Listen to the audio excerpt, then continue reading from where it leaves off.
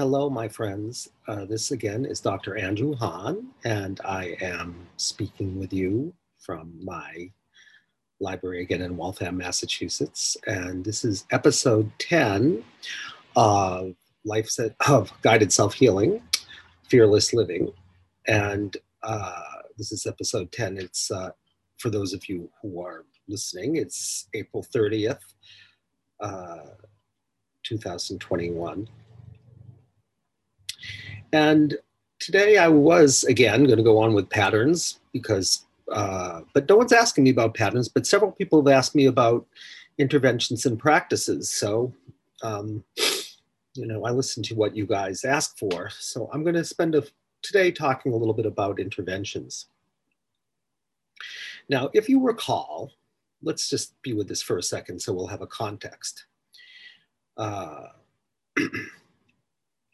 What we've already said is that the most powerful practice is awareness when you choose to become the holding witness for whoever it is that is suffering, which we have already said is a body sensation. So every body sensation is a living being, and if you can feel them, something happened to whoever that being was, and it couldn't be handled, and so they're here, and you're living out their story. So we said that we have to find the most powerful intention to find what would give you the most sort of like the most healing for, the simplest, most powerful thing to work on. So we said you have to find the true intention, which is why we're talking about patterns, and you have to find where it originated. But then we said there's a third thing that we have to do. And the third thing is sometimes that being says, just sharing my story from the inside out while you witness and hold me isn't enough. I need something else.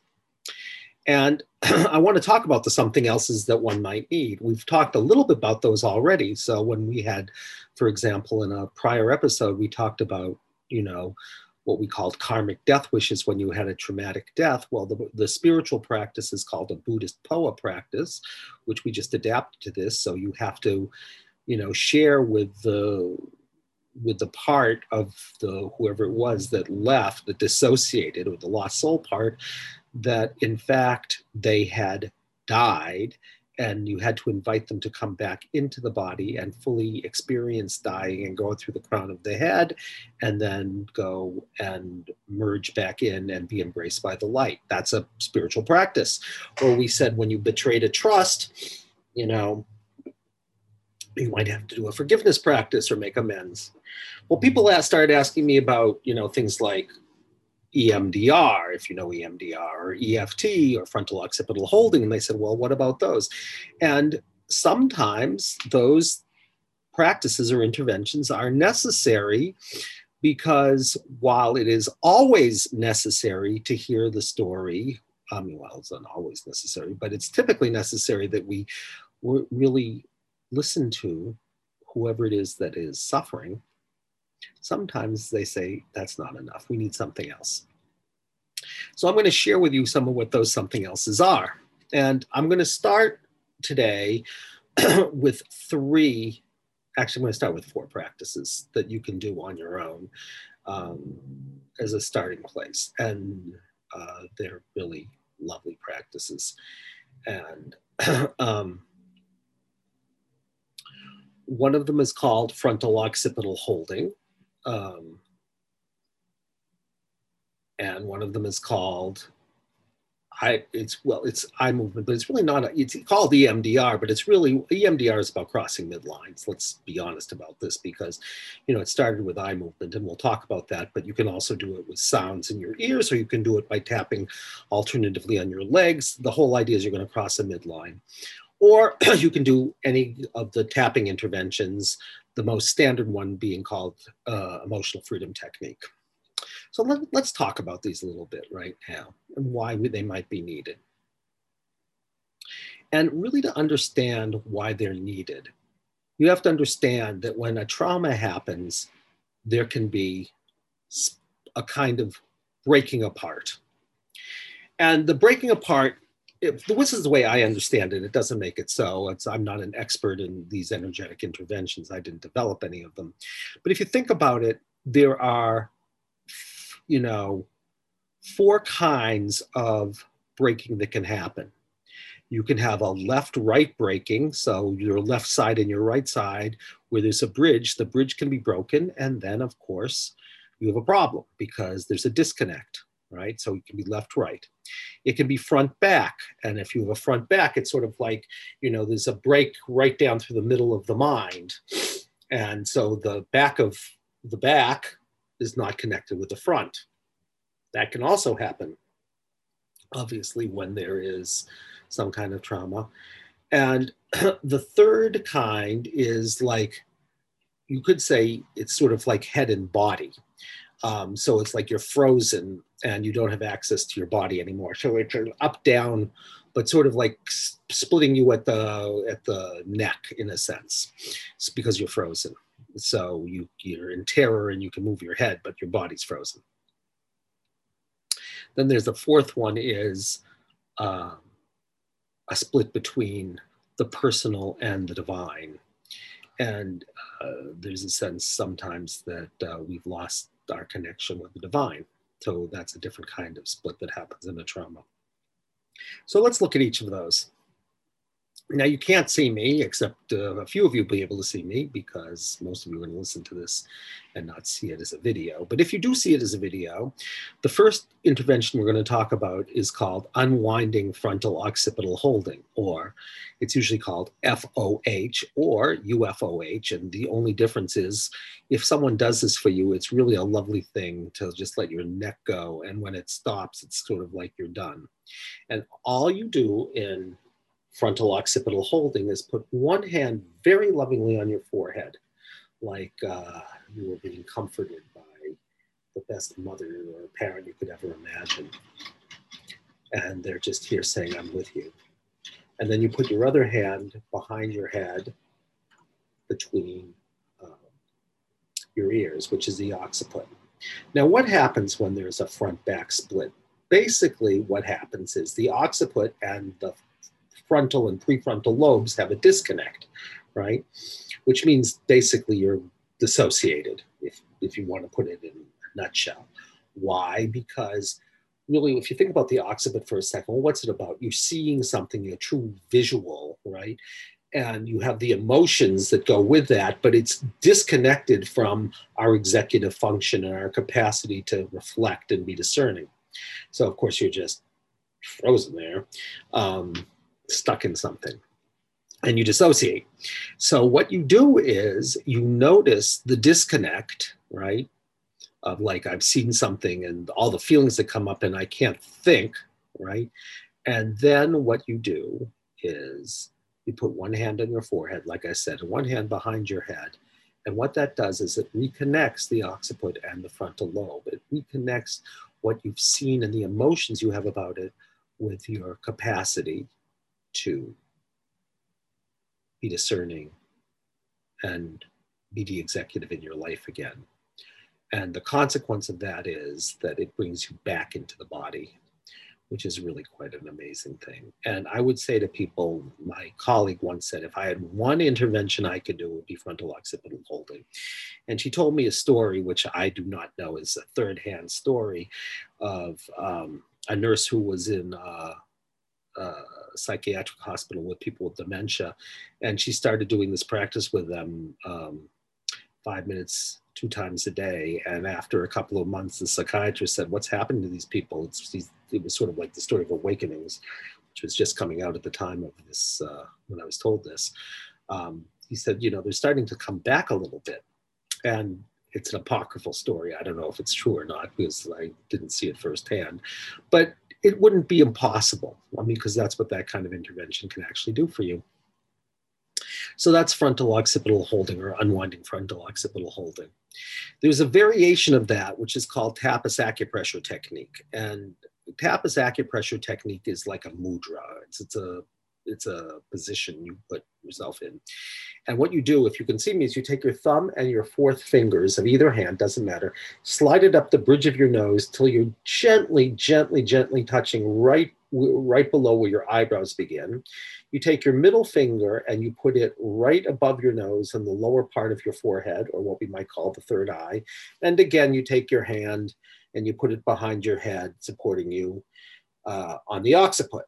And so that's what it looks like. Now, this intervention, which is associated with a woman named Tapas Fleming, who, if you ever have a chance to meet Tapas Fleming, I highly recommend it. She really feels to me like, in the best sense of being from another planet, you know, it's like real wisdom, and there's a quality about her that feels like she has wisdoms from other places, whether it's, you know, extraterrestrial or angelic, I don't know, but whatever it is, I have great honoring of it.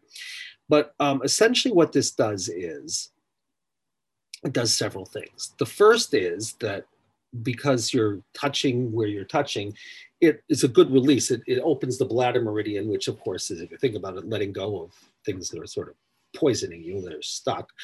But that's just the beginning of what it does. What it also does is it opens the third eye and connects the third eye, I would say, with the occiput. So it's sort of like what you're getting is opening up to new possibilities, to new visions, right? And you still are reconnecting, again, the frontal and the occipital lobes, but you're doing it in a very particular way by opening the third eye. And then, you know, like I said to you, I think there's something about the people these things come through, and there is something about this practice from Tapas, my experience of it, that's a profoundly expanding practice. It like brings you sort of out of sort of your parochial concerns a little bit to opening up to something more divine. This is my experience of it. The other beauty of this practice, by the way, is it's a very good way to install something. Like after I'd done work with a man who had really severe OCD, and he actually had a lot of difficulty even picking up a pencil, which was quite debilitating. And we did some trauma work around that, but at some point or other it said, okay, enough trauma work, we have to install something else. And I said to him, can you imagine and experience one time that you could actually pick up a pencil and not have to do it 30 times because you didn't do it exactly correctly? He said, well, yeah, I've done that in my life. And there were times he actually had been, because we had kind of figured out sort of like the general reason that he had such problems, specifically around pencils and what that meant to him. But we had done the trauma work. It was time to sort of say, well, can we open to something else? Can we install something? Can we, you know, do that? So I said to him, feel in your body what it's like when for one moment you can experience and imagine just picking up the pencil once and being able to use it.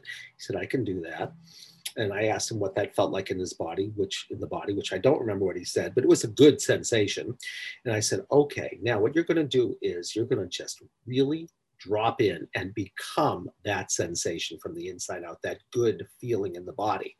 And then what you're going to do is you're going to do this practice, Tapas acupressure technique, and you're going to just deepen it and deepen it and deepen it. And I will tell you, you know, these apocryphal stories, because he certainly had a lot of other stuff, and he had OCD in other areas also. But I will tell you that after that day, as far as I know, when he reported about this, he was saying, I can actually pick up a pencil and actually use it without having to do it perfectly and having to do it like 30 times and wiping it off and making sure it was done the right way and everything in a classical OCD kind of way. So go figure. Okay. So that is the second one of these things that goes a little bit with the first one. So now we're going to go to the third one. The third one is what's called EMDR. And EMDR is about left-right splits. And a left-right split basically means, from my point of view, I mean, you could think about it a lot of ways. You could think about the left brain and the right brain are disconnected from each other, or the left side and the right side are disconnected from each other. Well, what does that mean?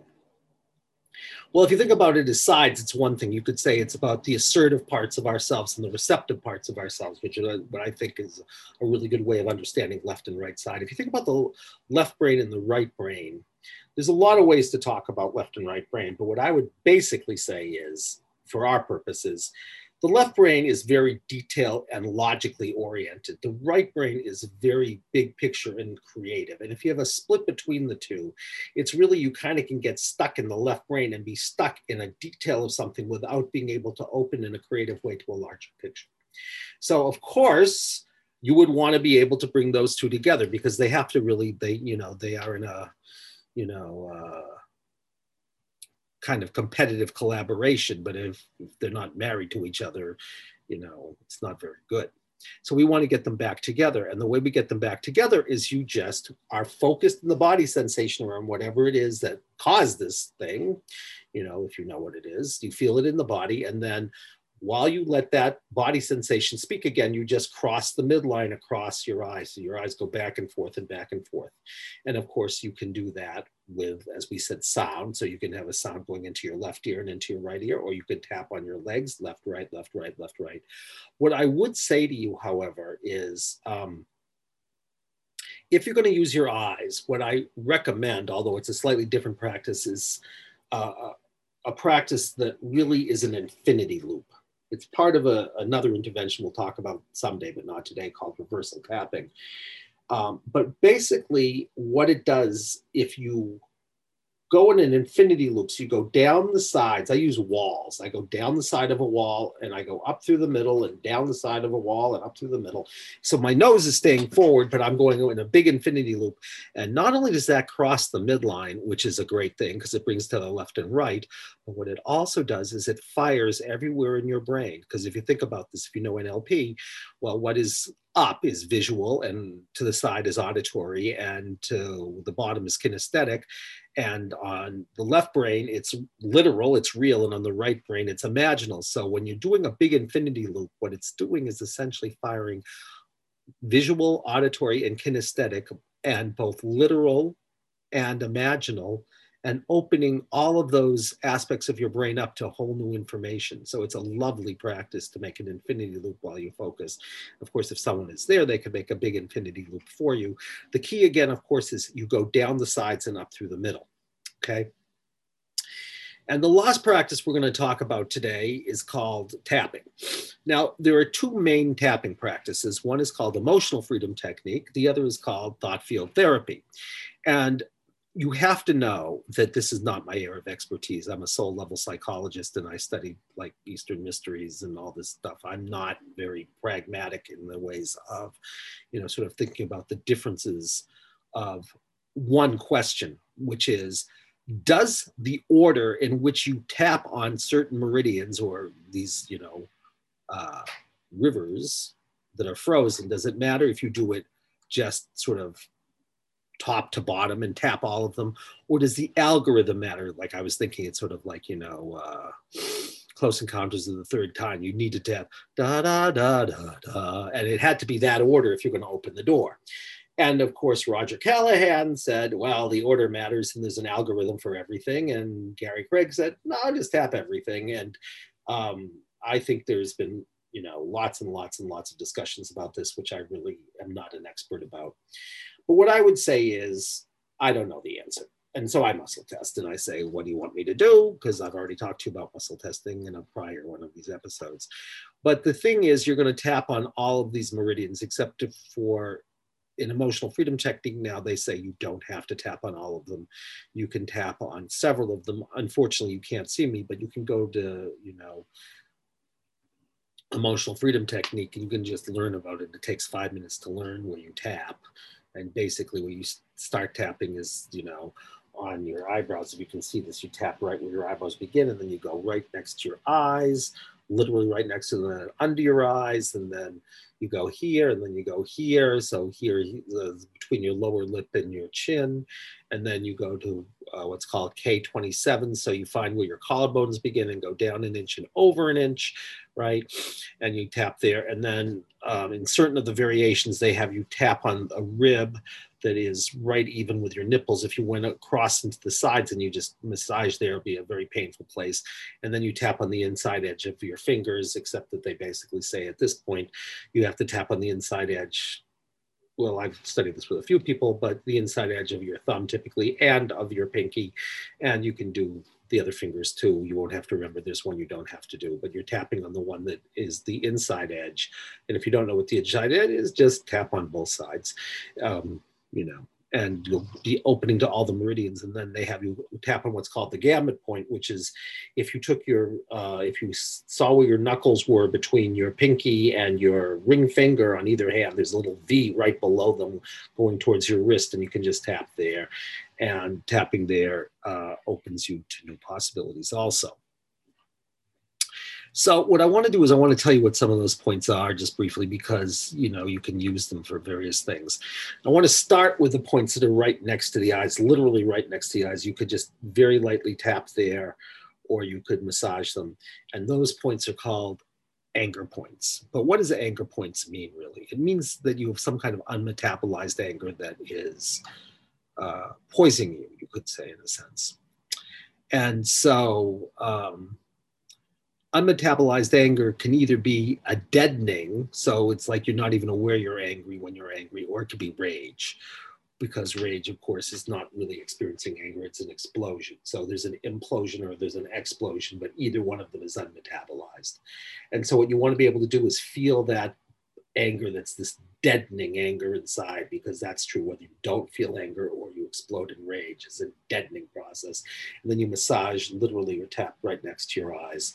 And what ought to happen is it ought to be able to free up, at which point, theoretically, if you did that enough, you'd be able to say, I'm aware and I'm experiencing anger, but I get to experience it. It's not running my life. So that's those points. The next point I want to talk to you about is the points that are the point right between your lower lip and your chin. Those are called shame points. And shame, of course, is very insidious, because shame is not about you've done something bad, it's that you are bad. So whenever it is you're feeling, I am bad, not that I've done something bad. And shame, of course, is, you know, it's like you're naked and it's like humiliating and you want to go hide under a rock. That's shame. Right? And